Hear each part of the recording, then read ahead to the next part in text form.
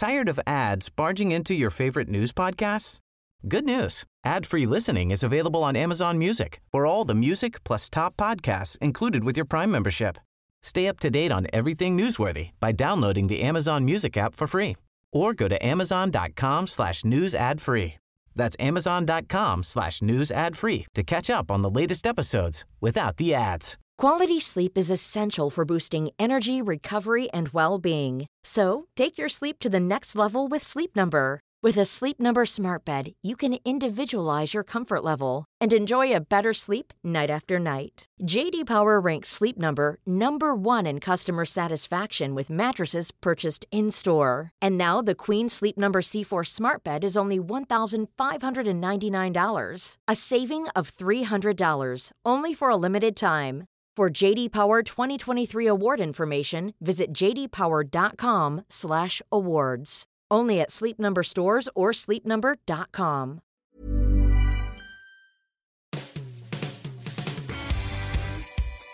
Welcome to the Football Writers Podcast.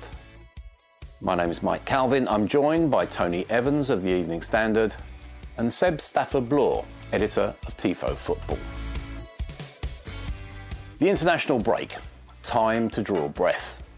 We'll get into England issues later, but it's the perfect time to look at the balance of power in the domestic game. Liverpool lead the Premier League by 2 points, but the quadruple is still on for Manchester City. Who's in best shape, Tony? Well, I think City, clearly. I mean, the next round of games after the international break, City go to Fulham and Liverpool play Tottenham at home. And clearly, Liverpool made hard work of Fulham, but they got the results. I can't see City struggling at all with them. But Tottenham, who've had a really bad month, have had a break, the time to regroup, and they're going to come to Anfield desperate to get something there, and they need it. So I'd say City, definitely. However, you know, you when you're top of the league, coming to the end of March, and you've got the points in the bag, you'd rather have that than the game in hand. Yeah. If you look at those last 7 fixtures, Seb, Liverpool only dropped 1 point in the corresponding fixtures. And now the pressure points, Chelsea maybe. Yeah. Wolves last game of the season. Yeah, definitely. How do you see them faring? I think they'll be okay. I mean, the one thing I'd add in, Mike, is that obviously City have got that double header in the Champions League against Spurs. I'm not expecting them to come through that, but typically and traditionally, those European games featuring domestic sides, they're a bit of a war. So a bit attritional. They've got Spurs in between that as well. I think it's 3 games in 10 days. So we'll see. I mean, see how City come out of that, see which players come out of that as well. I mean, I still really like Liverpool. I mean, City deserve to be considered slight favourites, but people are being very negative about Liverpool for no reason. They're looking very, very good shape.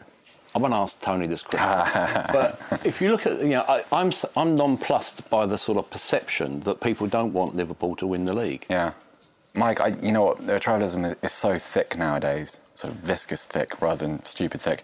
I think it's just something to rage against. I mean, I try my best to kind of tune a lot of this stuff out, but I think given what City are and given what in the abstract they represent to some people, I think it's also important for the league to have a strong Liverpool, and I think it would make a really nice, refreshing change. They're not a pauper club by any stretch of the imagination, but I think for the sake of difference and for the sake of mutual interest, I think it's important that other clubs at least contend in title races.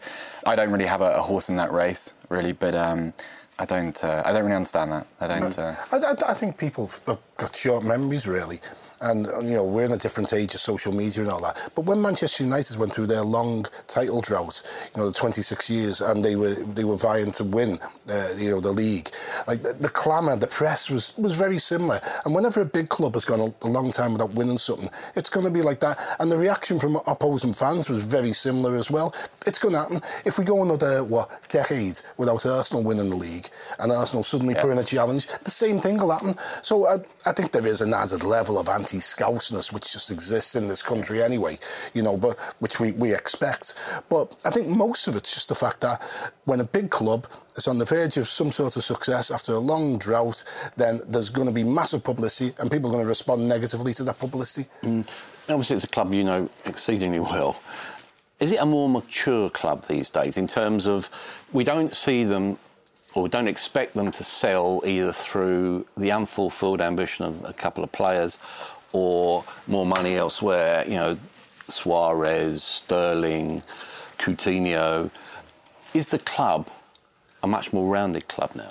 Well, yeah, and I think the most important thing, they've got the best manager they can get, so he's in place, and I think that makes a huge difference. The way it's run, there are still dysfunctions there that make it difficult in some areas, but yeah, getting a proper manager in and having a proper strategy going forward, it helps an awful lot. When you look at how badly the whole Sterling mess was handled, you know, they've come a long way since then. As I say, that's a lot to do with the manager. It's interesting, you know, listening to Klopp very recently talking about we're only in the early stages of this project. Yeah. He's a long-term manager in a short-term business, isn't he? Yeah, he's a dynastic manager. He's one of the kind of the neophytes that believes in the project. I know people sneer at that word, but that's the sense that you get from him, that he kind of, I think it's reflected also in Liverpool's transfer activity last summer. With the goalkeeper accepted, you brought in 2 midfielders for a lot of money who have been introduced gently throughout the season. And they seem to me like, especially Keita, they seem to me to be signings aimed at 5-year periods. So you bring him in, you don't dump him in your midfield and say, right, well, we're gonna hang our hat on whether you swim or not in this division. We're going to see what you do over 3 years, 4 years, and obviously that's tied to Klopp. And I think it's refreshing. I mean, this is also an age of Marco Silva's, where you see people that kind of jump from profession to profession to profession, and they don't seem to leave much there. I mean, maybe in 3 years' time we're still talking about Marco Silva, the Everton manager, maybe. But at the moment it's like you're in employment to seek employment elsewhere. And I think it's really refreshing. I mean, Klopp, but Pochettino too is another one who's altered the culture rather than just the first 11. And that's I think certainly what traditional football fans who aren't kind of enslaved to the primacy of the transfer market want to see. I think it's interesting that we're 3.5 years into the Klopp project. I think that as great as that is, there's still a sense that it's fresh and new. Yeah. Which is great, but it's only going so far. So, I mean, I think reaching the point where, you know, when progression needs to stop and deliver. What lessons do you think he's learned about the nature of the club? I think he understood a lot about the club and the sort of connection with the fans and the soul of the club and all that. I think he's learned that the owners have always been enthralled to him. You know, he's certainly learned how to work them. I think he's learned that the recruitment process isn't perfect. So what he has to do at times is step in and say, no, this is who I want. And what he's done is he's got the ability to get them to pay big money for players he thinks will make a big difference. And they have. I mean, you know, Van Dijk, 75 million. I mean, I thought 75 million was a lot for a centre-half. But, worth every penny to the club. Alisson, the same. So he's learnt that. He's learnt you can't let the number crunchers in with the computers do all the recruitment. And they spent a lot of money last summer. We're in that inevitable phase where they're going to be linked with players. Yeah. The latest one is Ferro, Benfica defender, only 10 senior games, 21 years old. Hey presto, he's an £85 million transfer target. Yeah. Well, we can put that maybe to one side. Yeah. But do you expect them to strengthen in the summer, and where, Seb? It's hard to know where, Mike. I mean, certainly within the first team, I think they need another centre-half. But I don't see... There's no one in that first 11 that needs immediate replacing. In fact, I'd hope that they'd allow the summer... Maybe bring in sort of a slightly different profile of player to exist underneath the first team. But you'd allow some of these newer parts to mature a little bit. Keita, Fabinho, of course. And also, you've got players on that side who are not anywhere close to their prime. Someone like Alexander-Arnold. I still think Andrew Robertson has a level above where he is at the moment. Terrific player though he is. And, just allow... Liverpool seem to depend on chemistry. So surely, when that's the case, you allow as much time as possible for that to grow, especially in the sort of the attacking three and in midfield. So I don't think there's much to do. They will be linked, but that's the digital game, isn't it, really? But I don't expect anything like last summer. The same? I think something needs to happen in that midfield. I mean, I'm not entirely convinced that the business in the midfield he did last summer was good business. Keita is all the players rave about him in training, say he's great in training. It's not coming out in the pitch, and that to me is always a bad sign. Sort of, they used to say similar stuff about Stuart Downing. Tony, where do you think his best position is, Cato?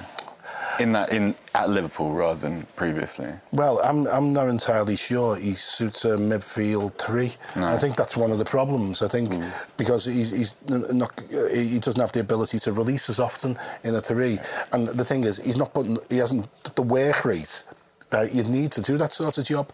And Klopp's clearly tied to this 4-3-3. Get players who suit it more. Again, Fabinho, I'm not so sure about his mobility. Great when he's on the ball.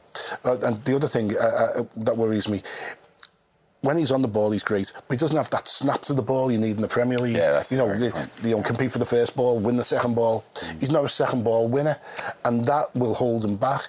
Both of them, you feel, have mobility problems that the opposition can pass around them and go through them quick. So I think Klopp needs to reassess where he's got in midfield.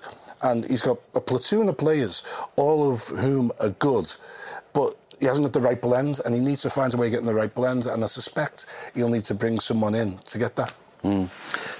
By common consent, they've got a favourable draw in the Champions League, Porto. There's an obvious danger in looking too far ahead. However, I've got a question from one of the listeners, Sammy.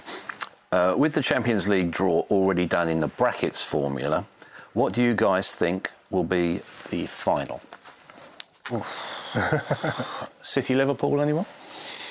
Yeah, I would never discount Barcelona. Right. If Barcelona get past Manchester United, which I expect them to do, they're a problem just because they have so many players who have been in that part of the competition so many times before, and it's one of those intangibles which is very difficult to price. But any time Leo Messi's on a pitch, I don't think I would want to bet against him. I expect Man City to get through the other part of the draw. I think they'll beat Spurs. I don't think they'll have I expect Juventus to get past Ajax, and I don't expect City to have any problems with Juventus, despite the Ronaldo factor and all that. But City, Barcelona / Liverpool. Let's put it that way. It's hard not to say Barcelona, except for one thing: Liverpool always win in the Nou Camp, always knock Barcelona out. So it's No, I think Barcelona are clearly the favourites in that side.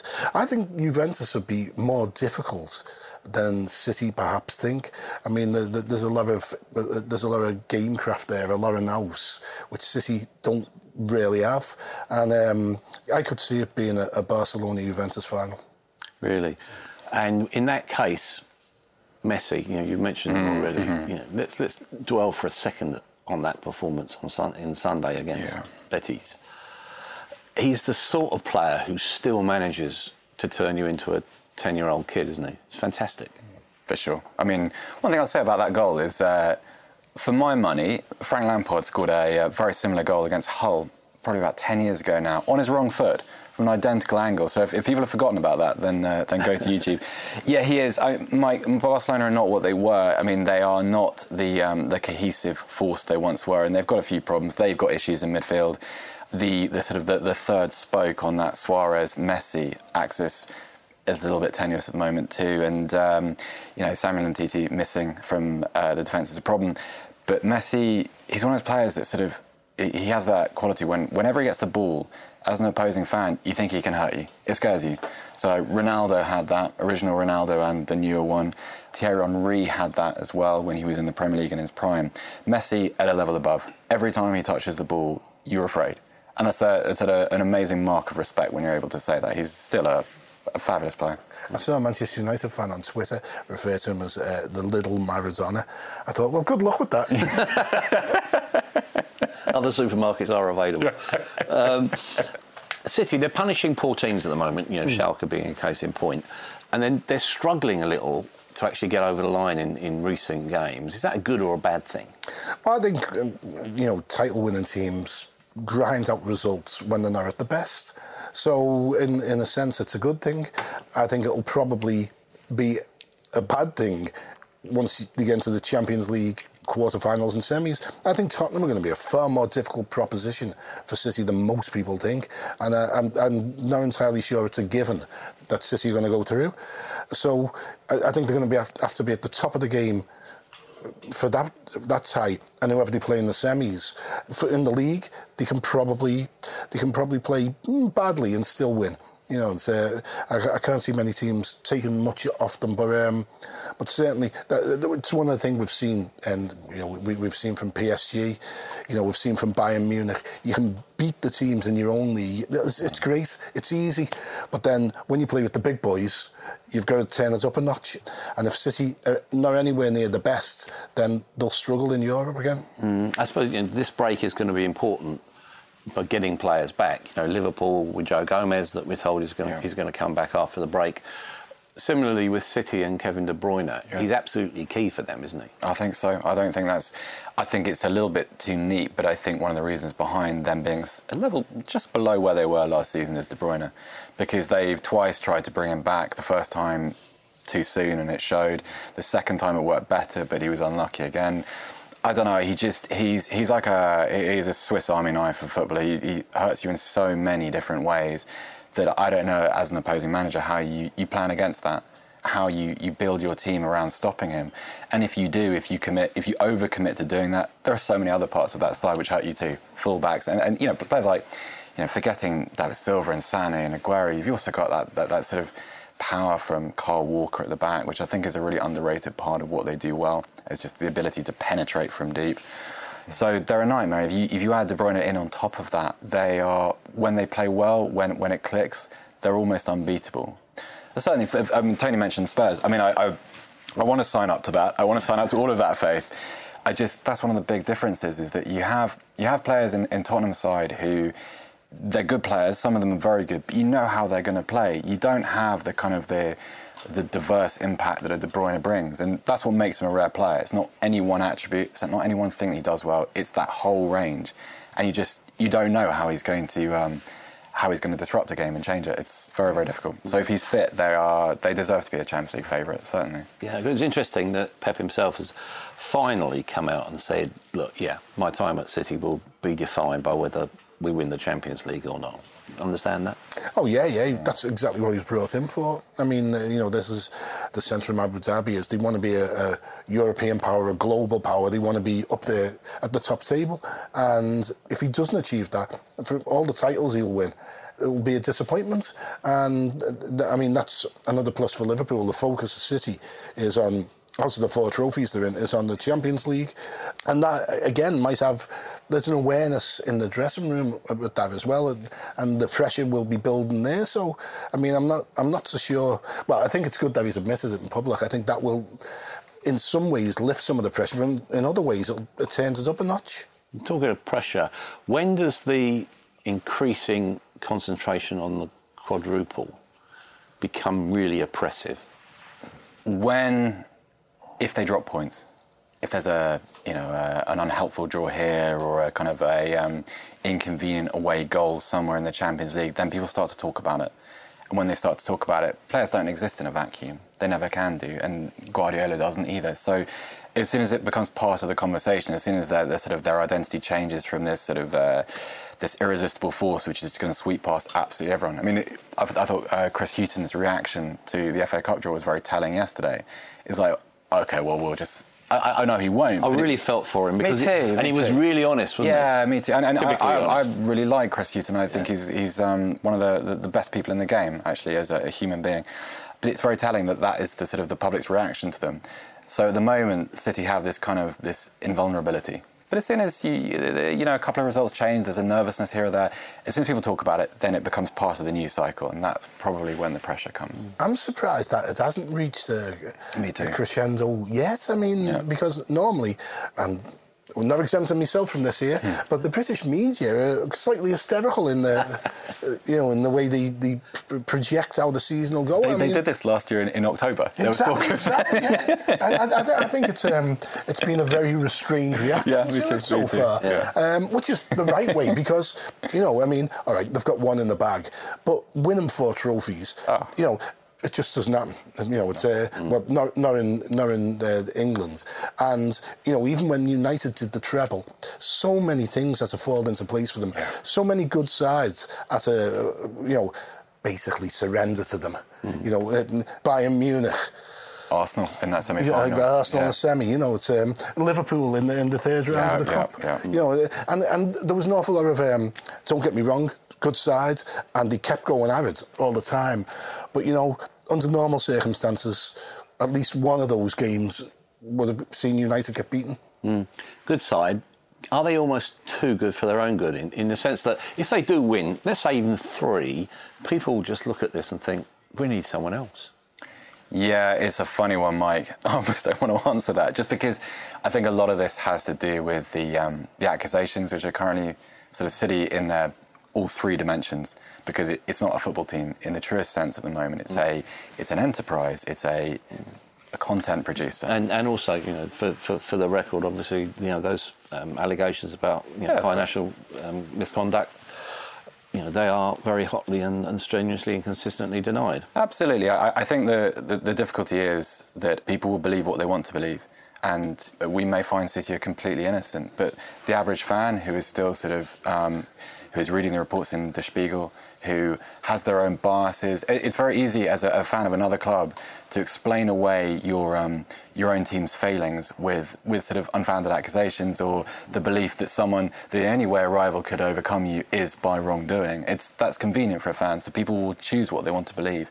At the moment it's unproven. It's just conjecture. It's interesting, Tony. You say you give Spurs more than a squeak. They've got a very long break. Is it 3 weeks? Yeah. What would you like to see Pochettino do within those 3 weeks? What are his priorities? Well, I mean, I think getting players fit, putting some confidence back into them. One of the things we've seen with Tottenham during the Pochettino era, and also with Liverpool, to be fair, is the sides have faded in the last part of the season. And it's in part, I think, due to the rigorous training that they've done in the early part of the season. They've run out of steam. And in part, psychological. And so what he's got to do is perhaps rest them up, get them fit, and get their minds right. Get them to believe that they can kick on in this part of the season where, you know, we've seen them self-destruct. So, you know, this is not the time for self-destruction. This is one of the biggest tests of Pochettino's management, and we'll see exactly how good he is, because suddenly, from being title contenders in a matter of, 3 weeks, they're looking over the shoulder at the others. And out of both cups as well, within the space of a week. And they're looking over the shoulder at teams that have, frankly, been pretty poor this season. Yeah, what was the mood amongst Spurs fans? Was it sort of, oh, here we go again? Yeah, but that's muscle memory, Mike. It always will be, I'm afraid. I hate to say it. I think there's a couple of frustrations, and they've kind of reached critical mass. The stadium, I know we have a date to move in. The stadium has annoyed a lot of people, and rightly so, because trolling to Wembley every other week has not been great for fans. Also, this sort of continuous, you've had the issues with the transfer budget. So on the one hand, the club always says, right, well, these funds are ring-fenced, and whatever happens to the stadium, it doesn't affect it. And then on the other, you have these obvious needs in the team which aren't addressed. Spurs, Tony's absolutely right. You know, this is a test of Pochettino's emotional management, but that team's got big structural issues. It needs at least 2 new fullbacks. They've been working without an orthodox central midfielder for quite some time. They've had to deal without Kane and without a proper, not just a replacement in Fernando Llorente, but a player that allows them to play in the same way. I mean, it's all kinds of issues. And so you've had this drag of fatigue. You've had the footballing equivalent of having to live out of a hotel for a year and a half in bags. And you've just had this surrounding uncertainty about the manager as well. I mean, it's not so long ago. I know everything has changed now, but you couldn't watch a game that Tottenham were playing in without a good half an hour of it being dedicated to as and when Pochettino is going to be Manchester United manager. These things are difficult. 2 more defeats for Solskjaer and starts again. Maybe exactly that. So maybe when you recover, maybe, say they go to Anfield and win or take a point, which would be a very good result. They go to City and win. And in the meantime, if Solskjaer is not returning to the form prior to Paris Saint-Germain, then that begins again. So Tottenham are battling a lot of different things, not just their own history, but that will always be part of it. That will always be on a fan's mind, of course. Daniel Levy has had a meeting with the Supporters Trust, in which he said, look, we're in the stadium. We start on April the 3rd against Crystal Palace. The transfer budget will remain untouched. Is Pochettino justified in asking precisely what transfer budget? Yeah, I was going to say it remains untouched last summer and then January. Yeah. I mean, how much longer is it going to remain untouched? How about touching everything and spending it? Yeah, I mean, if I was... Pochettino is very unhappy with the situation. You'd be you'd be snarling. You know, it's the squad needs a bit more depth. It needs a freshening up, and you know, the failure to do that, you know, may well cost Tottenham dear. Yeah. Yeah, no, I absolutely. Because he's a good soldier, isn't he, Pochettino? He won't win straight bat. He's not a guy that's going to cause internal issues by sort of mouthing off in press conferences. He's not Jose Mourinho. I can't. I'll go on one of those rants again, Mike, where I just burst into tears at the end of it. So let's move on to something else. I mean, you know, it sends a message to future employers. I'm a good boy. I won't rock the boat in public. Yeah. You know, let's sort of stretch the imagination somewhat and suggest that you're in the shoes of Ed Woodward, Tony. Would you give Solskjaer the job? No. I think that would be a massive mistake. I think the parallels with Di Matteo are quite clear. And what I'd be doing is I'd be looking and saying to myself, who's going to be the manager of Manchester United for the next 5 years? Who is someone we can go forwards with, who can build this club? And you know what? You might come to the conclusion that Solskjaer, you'd have to wait till the end of the season. The reality is, I don't think it is. There's a lot of good players at United. It's not the most balanced squad you've ever seen, but good players sometimes, when they're released from an oppressive manager, get things done on their own. And sometimes, even with managers, they change things. I mean, Harry Redknapp's a classic example. Yep. You know, you've seen him at Tottenham. You know, 20 minutes into a game, Tottenham had looked very different in shape to how Harry sent them out. Because, you know, they'd work it out themselves. And United's players have done that. But that'll only take you so far. And it certainly won't. Once you come up against really good teams, you need someone who can basically give you the strategy and tactics that'll get you through. You know, sort of which will cover up your vulnerable spots and will accentuate your strengths. And what we've seen over the last couple of weeks, and I think certainly against Wolves, is Solskjaer's inability to manage the game, to make changes, to shift the point of attack, and to strengthen areas where they're coming under pressure. So I think I'd look for someone with a bit more experience and better credentials. But hasn't he earned the right to try and reboot this? And look, we're in an age of overreaction. They've lost 2 games. That happens. Yeah, I think he has on the right. I think what might be important here is the amount of political capital Ed Woodward has to play with, because it's very, very difficult not to give him the job. I agree with Tony completely. I think it reeks of the Di Matteos. Like it's that situation again where you just think, well, it's not that we're in a position to discount what he's done. It's just that no one really knows what he is, because that freeing power that a new manager has is very, very real. But I think what happens, for instance, if Woodward says, right, well, we are going to go down the experience route, we're going to bring in a high priest of European football, which usually means a 6-month adjustment period. So every Man United fan is going to be coming off a season which has been relatively successful in comparison to what it could have been, and then they're going to go back into transience, essentially flux. And that's going to be very difficult for Woodward to manage whilst that comes good, with the knowledge that Solskjaer is out floating again at Mould or wherever he's gone to. That's a hard sell, I think, as logical as it would be. While we're talking about potential managerial change, Tony, Chelsea, are we just waiting for the politics to play out? Without a doubt. I think Sarri's era there is coming to an end. It's an unmanageable club. I mean, right from the first time they got rid of Mourinho back in 2007, they've downgraded the position of manager, and they've felt it was an interchangeable role. Anyone could do it. You know, if you've got the right players, anyone can manage.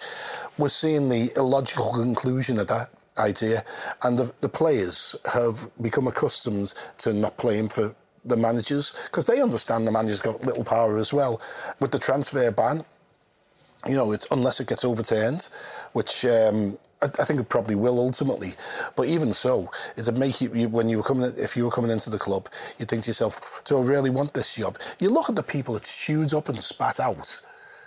And what manager would go there? What manager whose career is on an upward trajectory would go there? Yeah, I agree. I can't think of one. I noticed said that Tom Ricketts, who's the owner of the Chicago Cubs, was at the Chelsea Wolves game. There has been talk in the States about them wanting to get into the Premier League. Are we looking at a new suitor? And can you envisage a club, or Chelsea, without Abramovich? Well, absolutely, because I think the era of the Abramovich figure is coming to an end, in the sense that it's not enough just to be a billionaire. You have to be not only a billionaire, but a billionaire with a plan and the resources to enact that plan. You can't exist now as a wealthy club who make mistakes, accept they're going to make mistakes, and then try and buy your way out of those mistakes, whether that be with new players or redundancy payments. Ricketts is really interesting because he's his time at Chicago Cubs, obviously he delivered the World Series, which is, sort of gives him win some affection in the city itself, but he was also very adept at kind of manoeuvring around the situation around Wrigley Field, with the construction of kind of facilities for the community as well, which it's a little bit of a leap. But if you think about the situation at Chelsea too, and the trouble they've had in that area and the need for expansion, there's a synergy there, certainly. But I think you need to.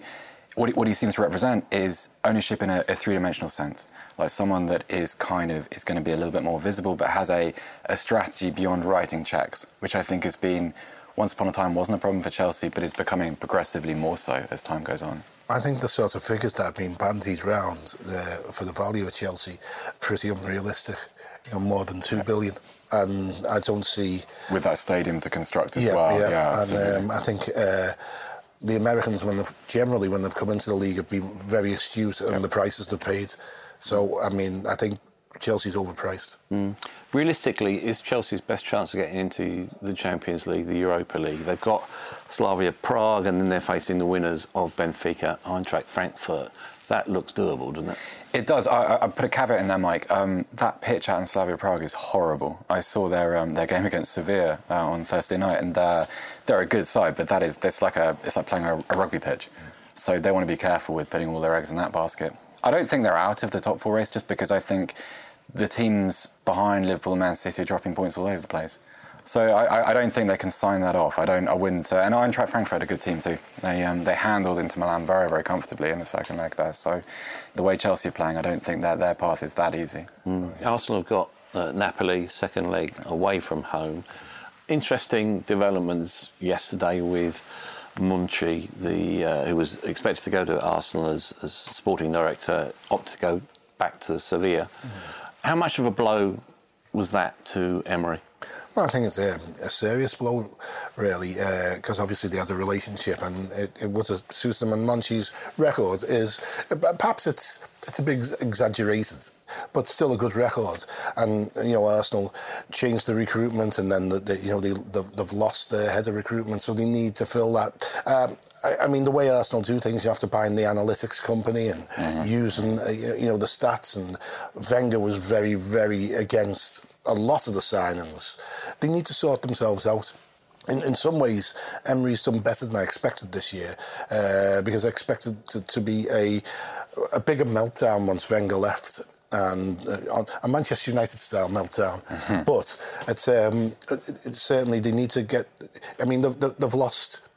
The Wenger era ended, and immediately Gazidis leaves.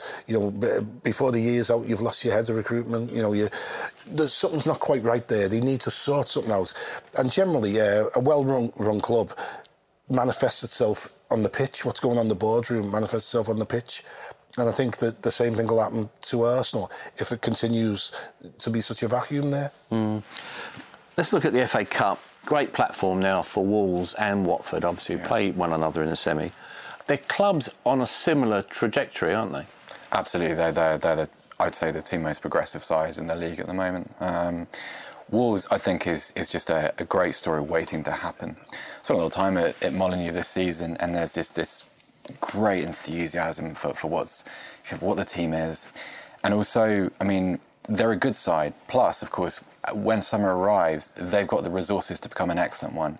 If you imagine, I don't want to pick any players out because they've done so well this season, but if you added a £50 million centre forward into that side, another centre half possibly, another midfielder to go with, three that are pretty decent as it is, they are credibly a top four threat. Maybe an outsider for it, but a threat, someone to be taken seriously. And Watford have done excellently, and also they have the support of probably one of the most intelligent scouting networks in football at the moment. And by all account, I'm no expert on Spanish football. There's a couple of Cucho Hernandez Martinez. He's very, very. I read about him in your book, actually. They're talking about him as the new Aguero. Right. So, and that piques my interest, certainly. So if you add these players into those teams and you see sort of the stability which is starting to exist in both of them, they have to be taken seriously. Absolutely. They're a very streetwise team as well. I saw them on Saturday. Oh yeah, and very, they know how to manage a game. They're very clever, and how they break up the pattern of the opposition's play. It's I think they've got a lot of nous, and I think that's really important, and will be, because there's a lot of teams who are, Fulham, for example. Fulham just look naive in the extreme. Oh, yeah. But when you look at the organisation and the way they'll squeeze games and kill games and wait for the right moment to break, I think that's important.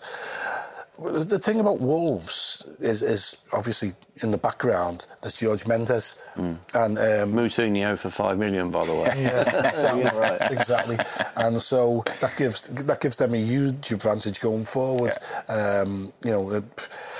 I think there's the likes of Arsenal and United, unless they get their act together, and Chelsea should be very, very scared of Wolves. Don't think they'll be scared of Watford as good and as streetwise they are, but Watford will take points off people left, right, and centre, and they're still.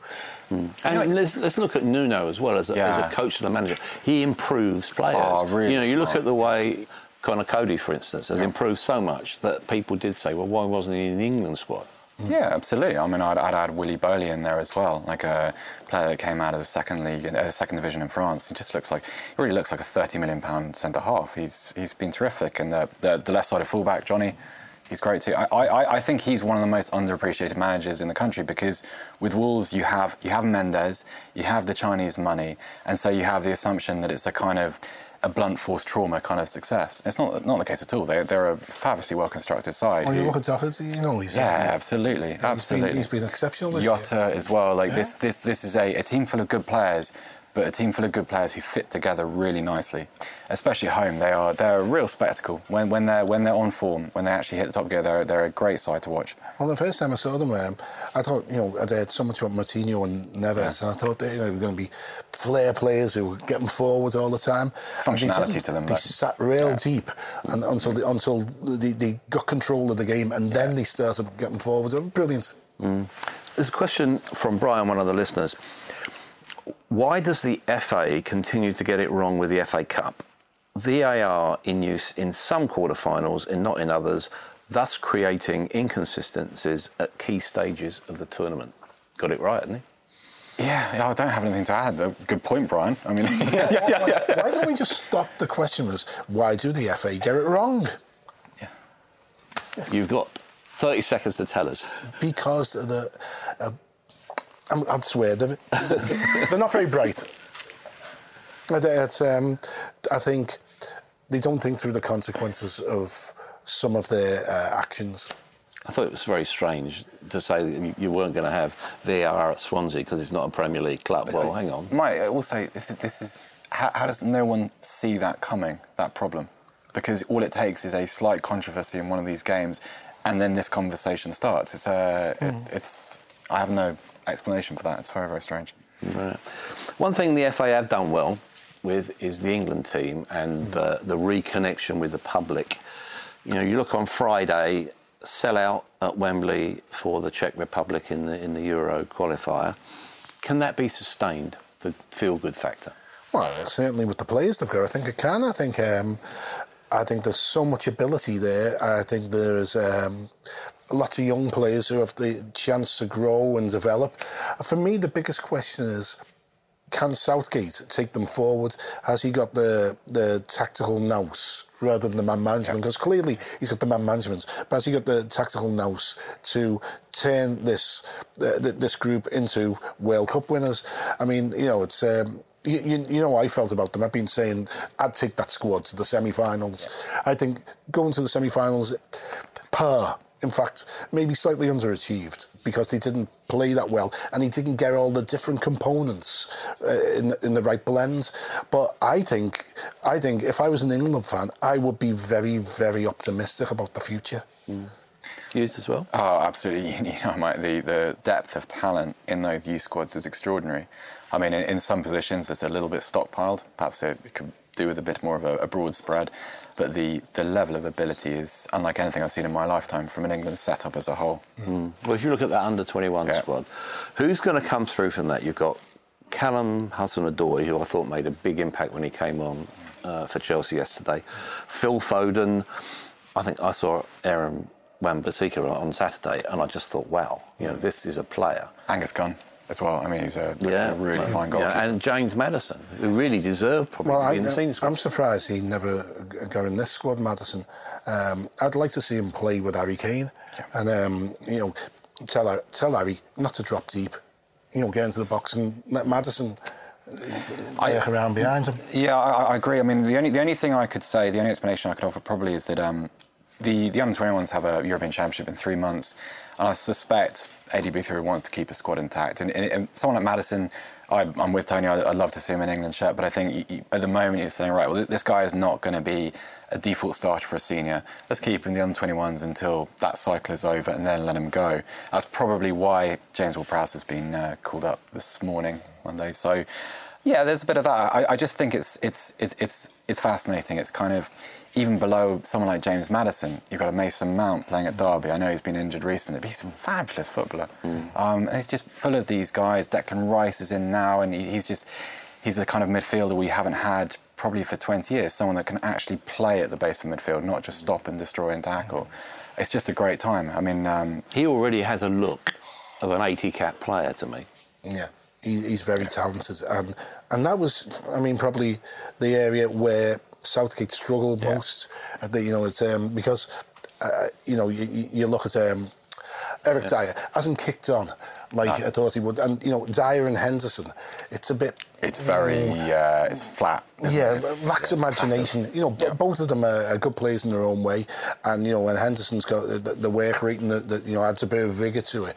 But you need a little bit of vision, a little bit of imagination, and that's where he could give. In that World Cup, Tony, when we got to semi-finals and that team came up against Rakitic and Modric, you just sat there thinking, that's the problem. That's what we don't have. We can have these forwards. We have good centre-halves and full-backs and wingers. We don't have those players that will take a risk with the ball and cut lines with it. It's almost imperceptible, but players are actually beginning to accumulate really good international careers. Take Sterling as an example. 47 caps now. Only Henderson, who's got one more, has got more than him in the squad. Now, if his career runs its course, he could end up with about 120, 130 caps, couldn't he? Yeah, easily, and and you think of how many of those caps he's been appreciated. Very few of them. But he should. Hopefully, if he stays fit, he should get a ridiculous number of caps, because he's one of the main threats that England can produce. I mean, the fact is, even during the World Cup, and this is where one of my problems with Southgate substituted them. England lost the way because it allowed the opposition, who were having to account for Sterling, even if he didn't seem to be having a great game, they were having to double up on him. It allowed them to release a midfielder, and it allowed them to get control and get on top. And it happens all the time. I mean, Sterling terrifies defenders, and so I think, he will be crucial if England are going to go and win the World Cup. Right, long way out. We've agreed that England's future is bright. How bright? Can they win the World Cup in 2022? I could take them to the final. Okay. I think they will win the World Cup in 2026. I think they'll be very, very competitive in 2022. I don't have as much faith in my own managerial ability as Tony does. But they'll be a level above where they were to 2018, of course. That's not faith in my managerial ability. It's faith in them. And you know what? And the thing is, you'd have to ask questions of the manager if he doesn't take it. Yeah, I'd agree with that, absolutely. Well, I, along with many others, took the mickey out of the FA's digital clock, counting down to the 2022 World Cup final. Could England be in it? It's not that far-fetched. Thanks for joining us here on the Football Writers Podcast.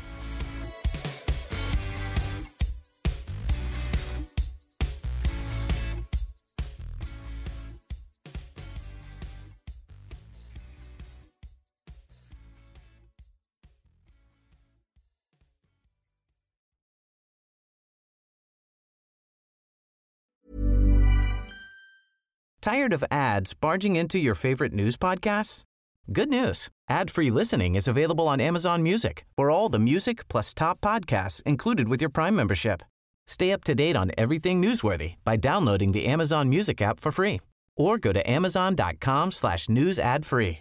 That's amazon.com/news ad free to catch up on the latest episodes without the ads.